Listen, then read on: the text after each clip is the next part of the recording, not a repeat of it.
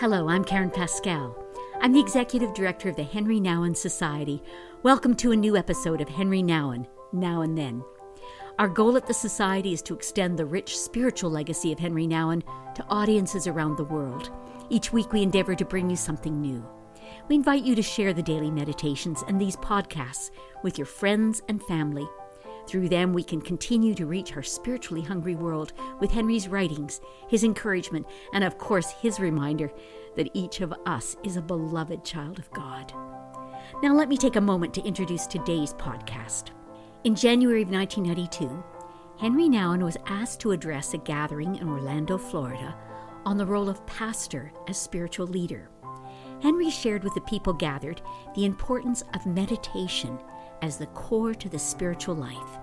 He used the passage in Luke 4, verses 18 to 21, where Jesus stands in his home synagogue in Nazareth and reads from the book of Isaiah. In this podcast, Henri gives us a wonderful lesson on how to meditate on God's Word and then how to use it in our daily lives as we encounter others hungry for words of life and encouragement. I invite you to take time and sit in the room with Henri as he teaches. This is a very intimate and inspiring talk where Henri Nouwen teaches us that prayer is descending from the mind to the heart and letting God's Word become flesh in us. The theme of this session is meditation and silence, and what I would like to do is to invite you into that silence if that's possible. But I thought what I do is read to you a passage from Scripture and ask you to stay with that for a little bit, for about maybe 10 minutes, just to do a little meditation together, just for a few moments. And then I would really like you to raise some questions about your own life in meditation, prayer, silence, these words, solitude, and to simply speak about a little bit. So we'll spend about 10 minutes, maybe 15 minutes to hear different voices, not answering any of them, but just simply hear you speak about it, and then I will listen to what you've been saying and to respond to the different questions or experiences you have shared, and then try to take that to a new place, so that you can really sort of speak from your own experience. So, when I talk about meditation, and I just want to say a very simple thing about it, I usually spend some time in the morning to simply take the gospel of the day, scripture text, and stay with that. And to let that sort of descend from the mind into the heart. That's what meditation is about, to let the Word become flesh in us. And to start wondering what happens to us as that Word is no longer a word spoken from a distance to us, but a word that really speaks from the heart. So I will read this text to you that you all know very, very well, and just invite you to stay with that for a moment. He came to Nazareth, where he had been brought up, and he went into the synagogue on the Sabbath day, as he usually did. He stood up to read, and they handed him the scroll of the prophet Isaiah. And unrolling the scroll, he found the place where it is written, "The Spirit of the Lord is on me, for he has anointed me to bring the good news to the afflicted. He has sent me to proclaim liberty to captives, sight to the blind, to let the oppressed go free, and to proclaim a year of favor from the Lord. And then he rolled up the scroll, gave it back to the assistant, and sat down. And all eyes in the synagogue were fixed on him. And then he began to speak to them. This text is being fulfilled today, even in your listening. And he won the approval of all, and they were astonished by the gracious words that came from his lips.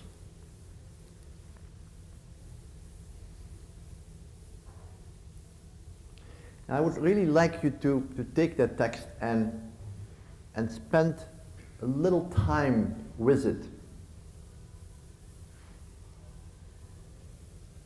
And to visualize what you have just heard.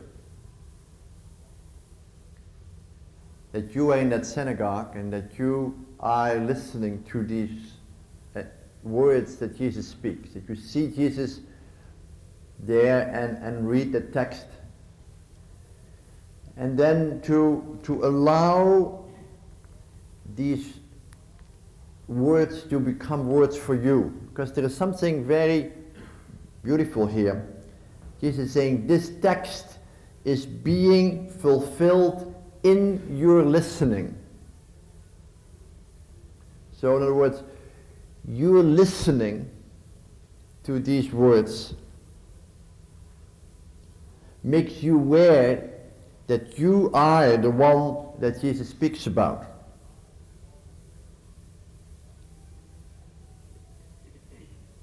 You are the afflicted. You are the captives. You are the blind. You are the oppressed. You need good news. And to listen to Jesus as the one who is looking for good news, for liberty, for sight, for freedom. And so, why don't we just be quiet just for a few moments, and why don't you let that story become part of your own prayer. And I might read it very slowly as you do that because of the music that sort of is around us. Don't let it distract it too much, just try to stay with it, to go back to it. In the way we are in the world, there's always sounds of all sorts around it anyhow, and to sort of say, okay, I want to be there and keep focus right in that place.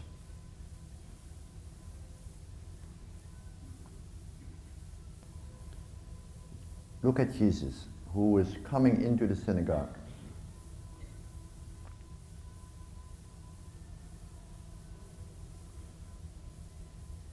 As he usually came there. So he was known there.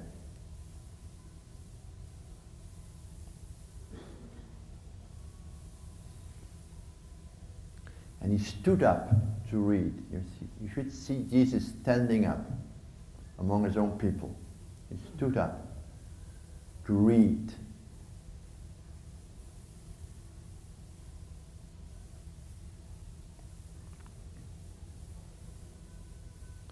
And they handed him the scroll.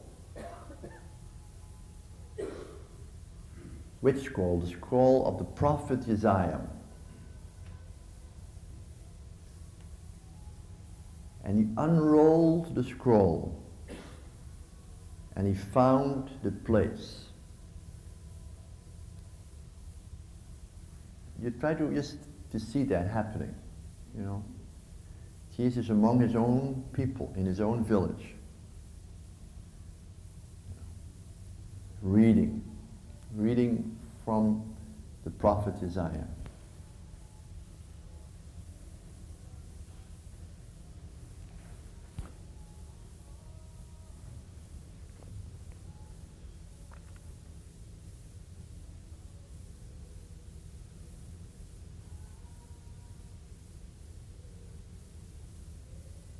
And he says these words, and try to hear them as spoken by Jesus to your heart.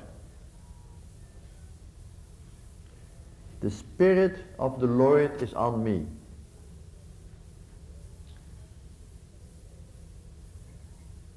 So Jesus is there and the Spirit of the Lord is on him.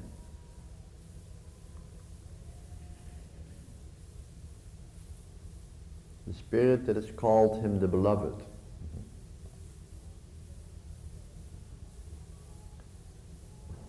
And he has anointed me. He has ordained me.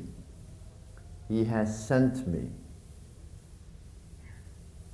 to you, to me,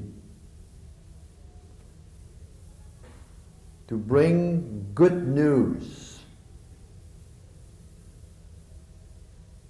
to the afflicted. Now, just allow your own affliction to be known to you. What's your affliction? What's your poverty? Good news to the poor. Where are you poor? You can allow that to be there, because the good news, the word that heals, wants to go right to that place where you are afflicted. And it can be something very concrete. Conflict with your colleague, or difficulties with your own son or daughter, or it can be just an anxiety about the state of the world, but somehow, where is your affliction? Where are you in pain? Where are you poor? Because can you hold that for a moment? Because that's where the good word wants to touch you, wants to become flesh in you. Word has to become flesh. That good word has to enflesh itself in the place of your affliction.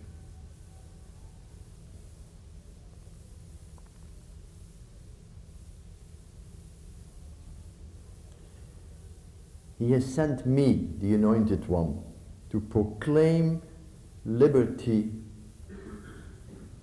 to you who are captive.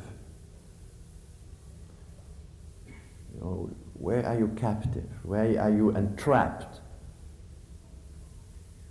Where are you victimized? Okay. Where are you addicted? Sort of find your own addiction, which can be work, can be alcohol, can be sex, it can be just relationships that you are not free in. Where are you? Were you compulsive? Were you obsessed? Were you not free? Were you captive? And look at Jesus, who says, I come to give you liberty, to free you from your captivity.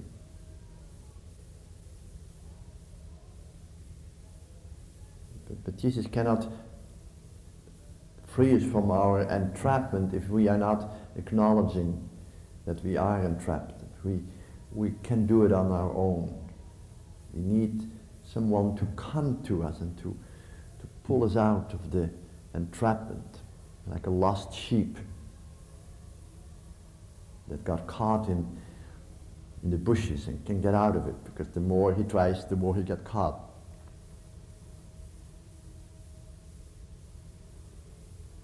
Sort of willing to say, I can get out of this trap myself. I have to look up to you and say, free me.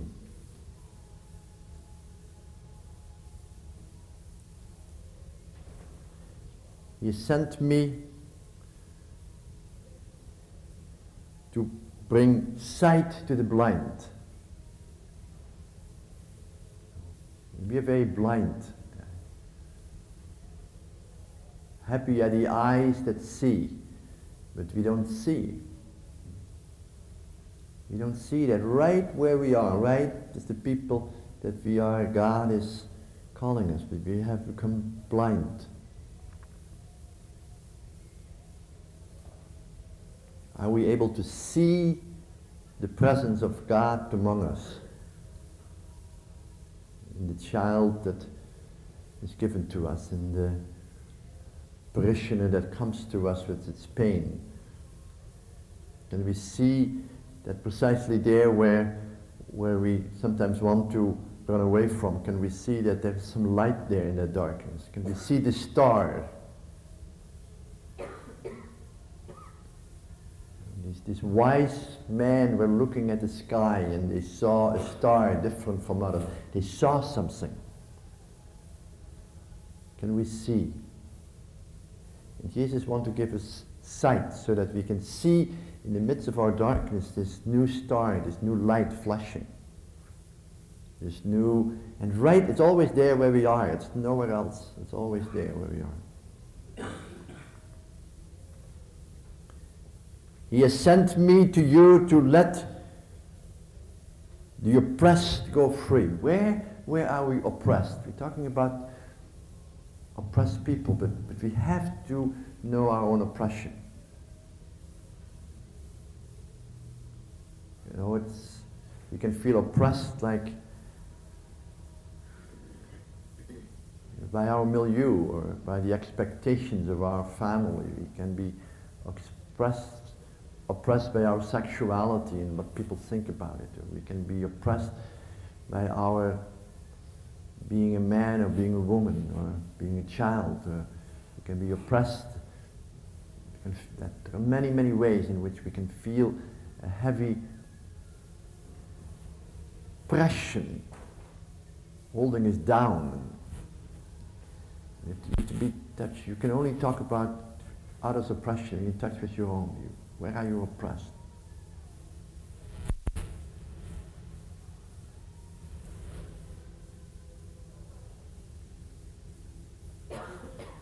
I've come to proclaim a year of favor.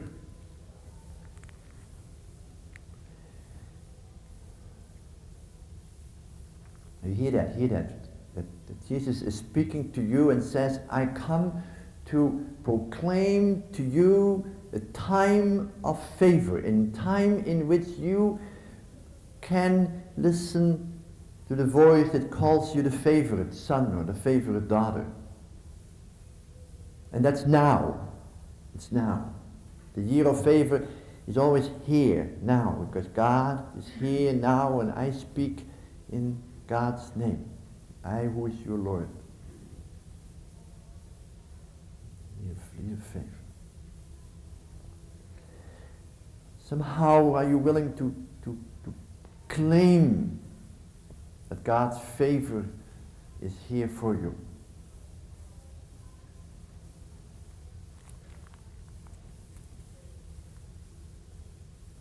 You don't have to wait until tomorrow, next year, or later. That's all what you need is here. Jesus is here, right here where you are.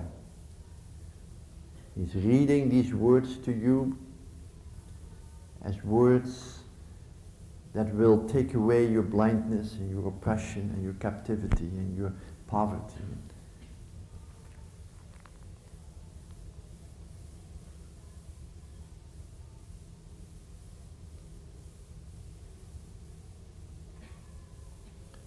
And then he rolled up the scroll, gave it back to the assistant and sat down.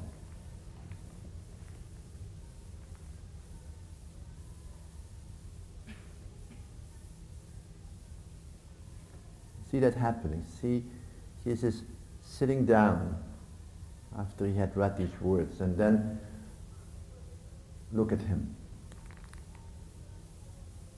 And all eyes in the synagogue were fixed on him.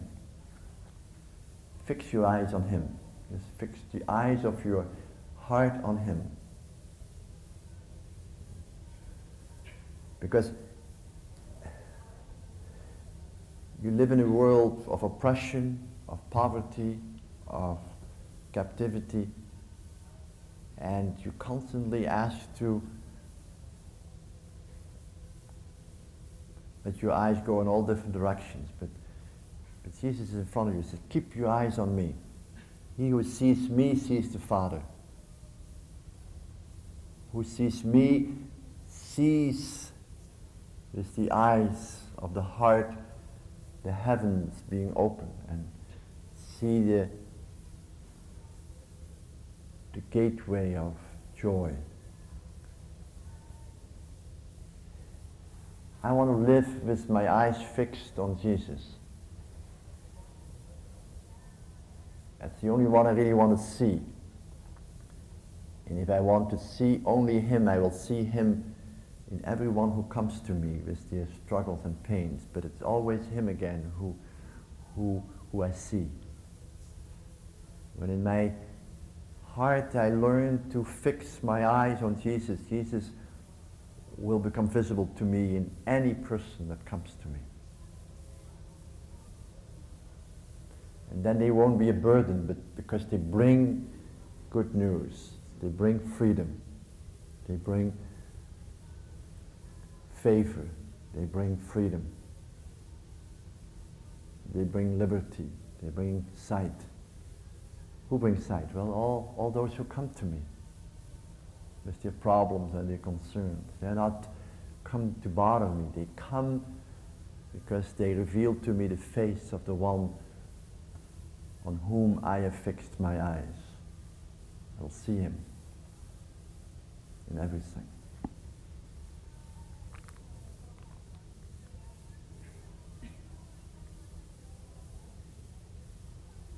All eyes in the synagogue were fixed on Him. And then He began to speak. And He speaks with authority. An authority that comes from His communion with His Father, with His God, with the one who calls Him the Beloved. It's an authority of compassion. He's sent into the world to heal us. And He says, this text, these words are being fulfilled today, now, at this moment, in this second, in this encounter. Even as you listen, in your listening.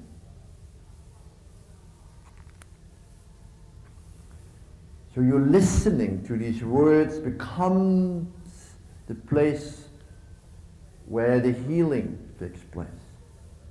Your listening is a listening to that voice that speaks about liberty and sight and freedom to you who are willing to confess that you are captive and blind and poor.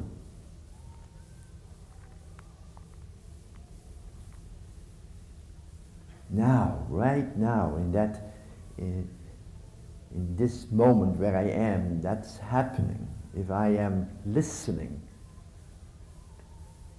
and keeping my eyes fixed, it's always what I do with my ears and with my eyes. Happy the ears who listen, happy the eyes who see. To keep listening to His word and looking at His face and walk through the world as a listener, as a contemplative who sees the face and hears the words.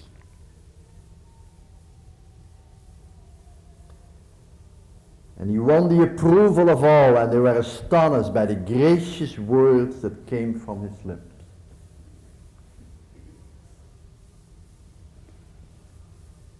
Gracious words that came from His lips. Grace,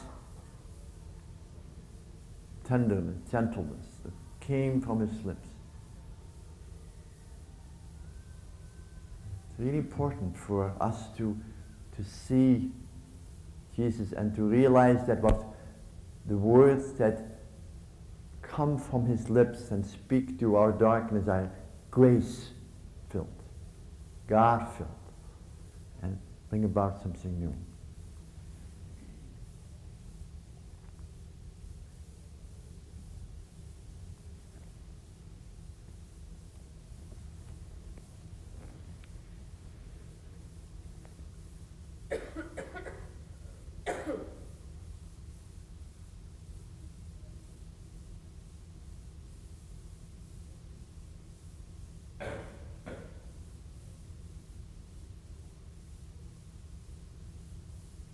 I'll sing a tiny little song and then we'll have a little discussion. And the song is, just follow me. In this place, Lord, be glorified, be glorified. In this place, Lord, be glorified today in our hearts. In our hearts, Lord, be glorified, be glorified. In our hearts, Lord, be glorified today in our church. In our church, Lord, be glorified, be glorified. In our church, Lord, be glorified today.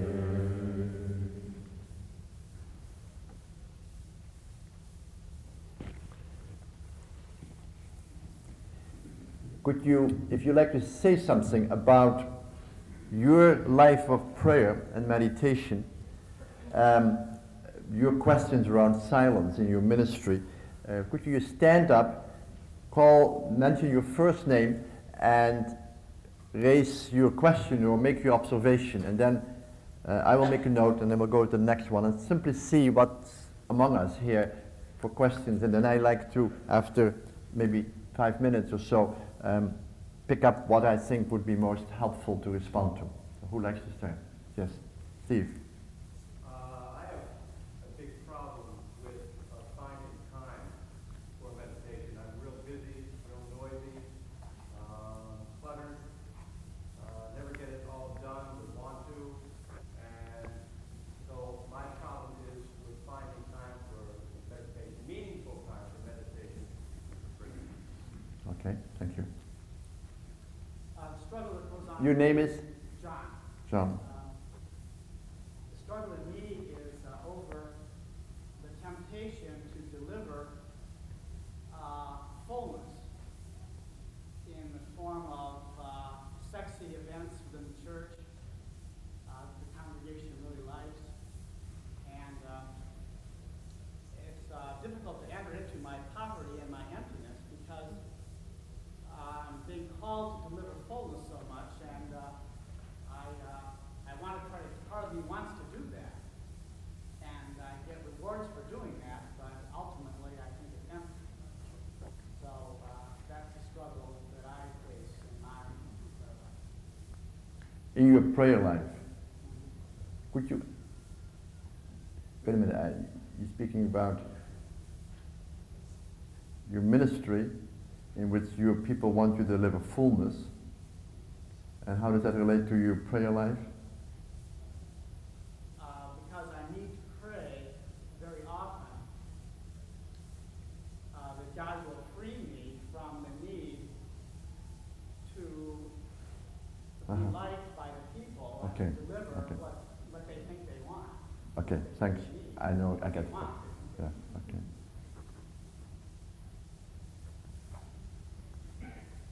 My name is Holly. Polly? Holly. Holly. I can admit to my afflictions, but it's hard to, and perhaps I can be vulnerable, but I think sometimes it's really hard to accept the gift, trust enough to let Jesus in and to say, yeah, you really are here to comfort me or to take away my afflictions. Thanks so much. That's a very important spiritual question. I really think it's important. Yes. Melody, my question is about centering prayer, getting from the head down into the heart, that whole process.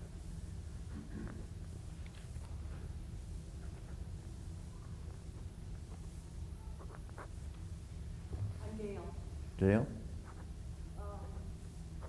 I find ministry in the local church sufficiently difficult, so I know I couldn't do it unless I grew out of my silence. And I often wonder if I haven't become addicted to the silence itself when you talk about addiction. And I wonder about the seduction of the silence. The seduction of the silence. The seduction of meditation. Just a few more words so I know where you feel that the seductive, that means pull you away from something where you should be. I mean. And sometimes enable me to carry more than I want to be carrying. Because I'm part of a meditation community, and we meet monthly in an oblate meeting. And we talk about meditation and what it means in our lives and how it has grounded us. And we talk at the same time about lives that are so filled and so busy and so intense. And I often wonder if it isn't the silence and the meditation in the community that's enabling the schizophrenic lifestyle of ministry. The silence enables you to live a schizophrenic lifestyle. You know what I mean? The silence gives me the strength to live in the insanity of what is demanded of me in a life that is overwhelming. Thank you.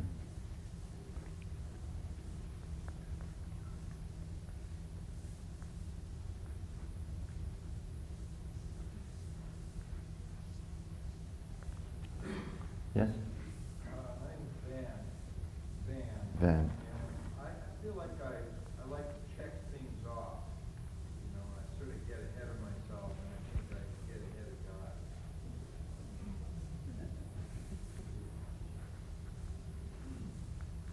Okay, could I just say a few, oh sorry, yes. Gary, I've experienced enough of the silence and the contemplation to know how precious it is to me and to try and practice it and how meaningful it is. I'm wondering, the style of worship in the congregation I serve doesn't really invite periods of silence or quiet, and it's the pastoral prayer included by the Lord's Prayer. So I've tried to introduce quiet, and yet I sense many people are uncomfortable with quiet and silence. I just wonder what kind of ideas you might have to suggest introducing that in a creative way so that the congregation becomes more and more comfortable with it. I've had some experience in trying it. I'm happy with what I've done, but I'd like more of that in the congregation worship. Okay. Why don't I just say a few things, because otherwise I can't hold on to the questions.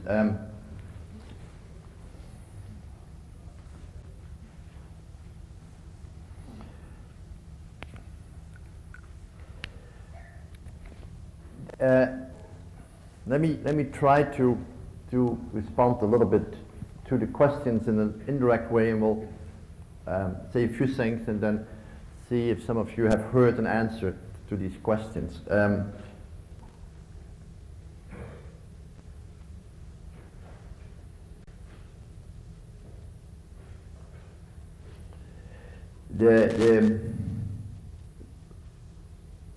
The core of the spiritual life, obviously, is to let the Spirit guide us.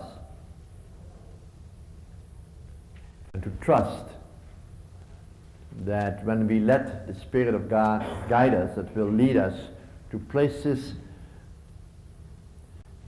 where the deepest desires of our heart will be fulfilled. And the whole vision, in a way, is that we cannot lead ourselves there. That every time we want to control our own destiny, that we end up in another form of addiction or entrapment. And so meditation and silence and solitude and prayer and worship and all the ways in which we live the Christian life are ways to discern the action of the Spirit within us and among us. Within us as an individual and among us as a community and a congregation. What is the Spirit saying to us? And therefore the word, we need discipline. Steve started with that question, and it was indirectly in other people's too. Discipline is the other side of discipleship. It's actually the same word. Discipline, disciple, it's the same word. Discipline is the effort to keep empty space empty, so that God can speak.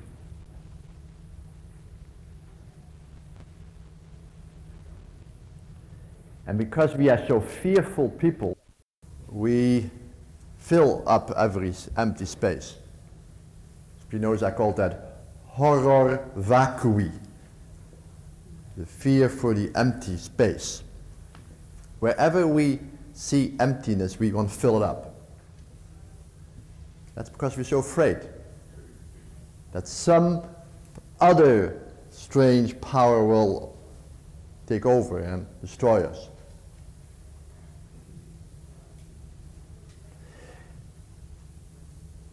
Discipline means to create boundaries around an empty space so that that empty space can remain empty, and in that emptiness the Spirit can manifest itself to us.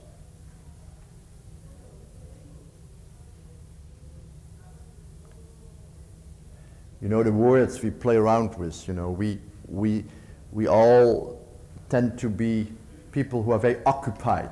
That's busy. Occupied means full. And if you're not occupied, we are preoccupied. That is, we are full before we are there. It's important that your life as a minister and my life as a pastor and the people's life are all talking about filling things up. That's why retirement for some people is fearful. That's why losing a job is fearful, not just because I don't have money anymore, because there's emptiness. Emptiness is terribly fearful. And it's interesting and crucial that to live a spiritual life is to create emptiness for God, vacancy for God, space for God. And it's not just in your individual life, but that's what you're called to do for your community and your congregation. It's not just a question of having an hour in the morning that you pray and then you get busy again. Because you have to be busy with creating empty spaces for people. That's what liturgy is about. A little bit of bread, not enough for everybody to take hunger away. A little bit of wine, not enough to take all thirst away. Few words, not enough to take ignorance away. And it's a little bit, and it creates some boundaries where we are poor together. We sing a song. It's useless. We read a little reading. It's not saying everything. We take a little piece of bread or a little sip of wine, and we are silent. I think words and songs and everything we do are to create a safe, silent place where we can hold hands around an empty spot and trust that there God will reveal himself to us.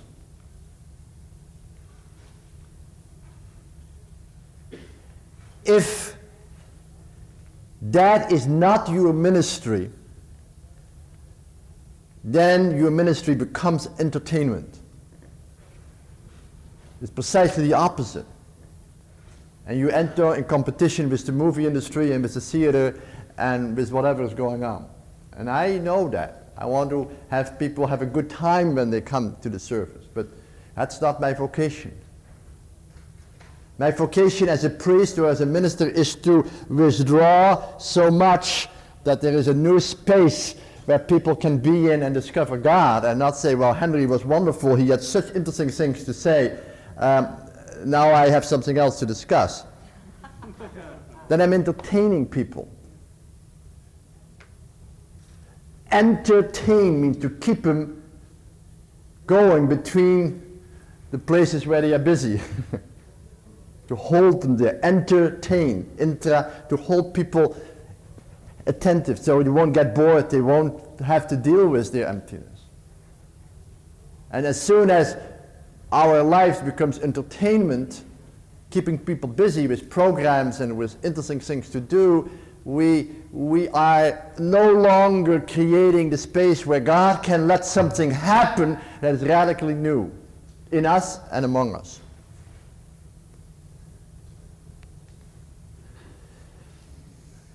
And when, let me just say a few words about that very first question that Steve brought up. I'm so busy, I have no time to pray. Or I don't know how to find it. I mean, that's your question, it's my question. But it's a very important question because it's a question that says, if I am basically an entertainer, even when I'm an excellent minister, but that's the model that I finally end up working with, I need to be converted. And the place to convert is precisely to start creating for myself places where I'm useless, places where I have nothing to do, places where I am wasting time with God, who says that I am the beloved. And everything in us protests against this because we are so fearful people that we again want to fill everything up. But I do think that once you're willing to radically look at your life as a life that has to be a life in which God finds a place within and among you, then you have to dare to create that empty space. And in a way you do that by co-opting space and time. You know, having a body means to be time-bound and space-bound. That's the two qualities of being in the body. And if, as people who are in space and time, we need to listen to God, then we need to co-opt a space. Where do you pray and when do you pray?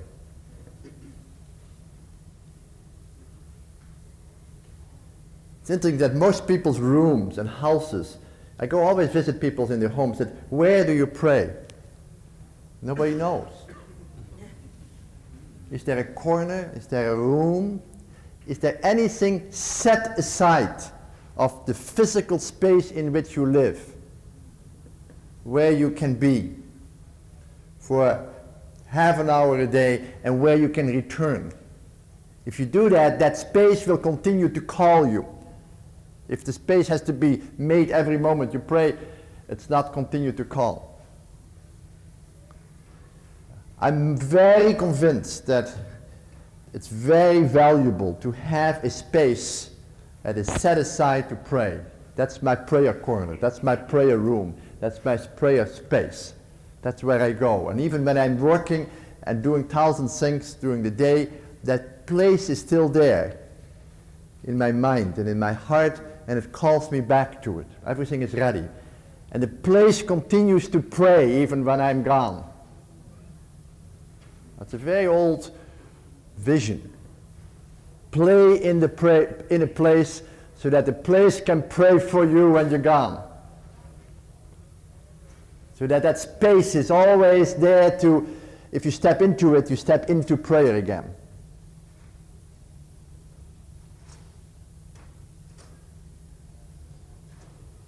A friend of mine made a retreat with me. He's somebody that is very dear to me, and he and his wife been friends, and after the retreat he says, I suddenly saw my house different. I suddenly realized that I had a basement that I could use and made a little chapel. And he put a little cloth there and a few candles and a book, or, you know. And he says, now every morning my wife and I, we go there and you sit there silently for about 10, 20 minutes. And our relationship with one another has so radically changed, because somewhere we are together for 20 minutes in the morning in silence and in the presence of God, and then we go out and we feel that we are held by that place. That old basement suddenly becomes a sacred place. And I go there, and it's always there. And we have to co-opt time too. We have to say, what is the time that's good for me to be there? Half an hour, 20 minutes, 15 minutes. And in a way, I very much want to advise you, if you can, to start asking yourself, what is the time in the day that I set aside? And don't shift it all the time, because that time has to be there for you. So that when it's 12 o'clock and you say, this is my prayer time, your inner clock is telling it. Or when it's 7 o'clock in the morning, or when it's at night before you go. But somehow in you desires to do that again. And it might take you a month or 2 months, but gradually you start discovering that you need that space and that time, and that it responds to something deep in you, even when you felt that nothing really was happening while you were there. Gradually discover that something is happening, but on a much deeper level. And what do you do in that time? I don't want to make too many suggestions. What I did just before is what I do myself a lot. Just take the scripture of the day and read it again, and let it sort of sink in. Let it be. To pray is to descend with the mind into the heart. To descend, to let the word that comes to the mind become flesh in me. If I say, the Lord is my shepherd, there is nothing I shall want, and I say that, I know immediately that I want all sorts of things. And I keep saying it, the Lord is my shepherd, there is nothing I shall want. And my time of prayer is just an explosion of wants, because I keep thinking about all these things that I want. But I keep going back to the truth. The Lord is my shepherd. There is nothing I shall want. Or in this text we had today, Jesus is there in front of me. I just have to keep my eye fixed on him, even though I keep fixing my eyes on things from the past and the present and so forth. Keep going back. And trust. And it's not that I sit there thinking what does shepherds mean, but I finally want to experience the shepherding presence so deeply in my heart that it becomes true for me that I don't want anything, because the Lord is there. And you will discover that all the texts that you choose constantly bring you back to that place. I hope that at least this makes any sense to you, these few words. I mean, I could talk a lot about it, but the style of worship I've talked a little bit about finding time to pray, fullness and emptiness. I mean, hard to accept the gift. That's precisely it, because we want to stay in control so much, and it's so hard to become really dependent. And the whole question that silence finally allows me to live in a schizophrenic world, that's very true. I mean, that's because I suddenly have this place from where I can go into the day. And just let me close here and say, those of you who haven't heard an answer, you have a little time just to hang around here, and I will be there. That meditation will also offer you a model for worship. If you know silence in your heart, you will know how to create it for your people. But you have to be able to claim it for yourself. You will know. You will know gradually. You're much more comfortable with your own silence. And secondly, if you live through the day, what is the word you take into the day? The Lord is my shepherd, there's nothing else I want.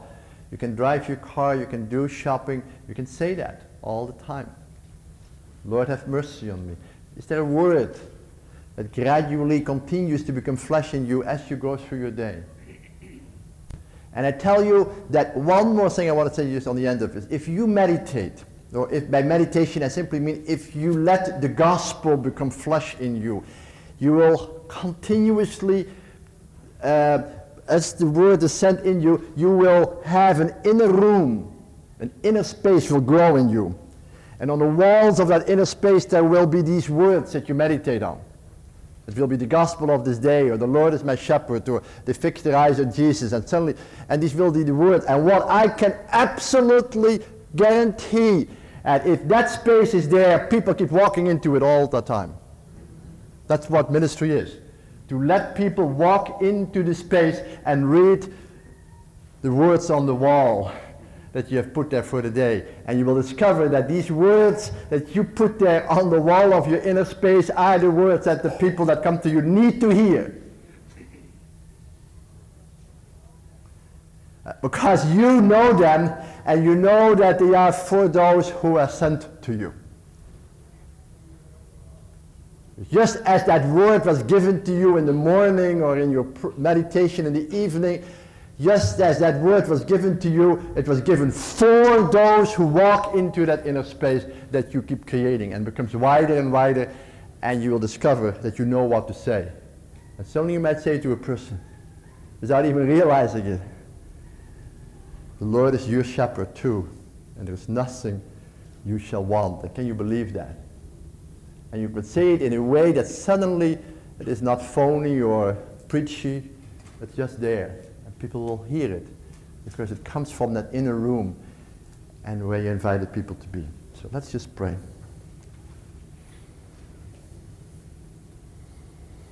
Lord, thank you for your love. Help us to be people who pray and make prayer the core of all our ministry.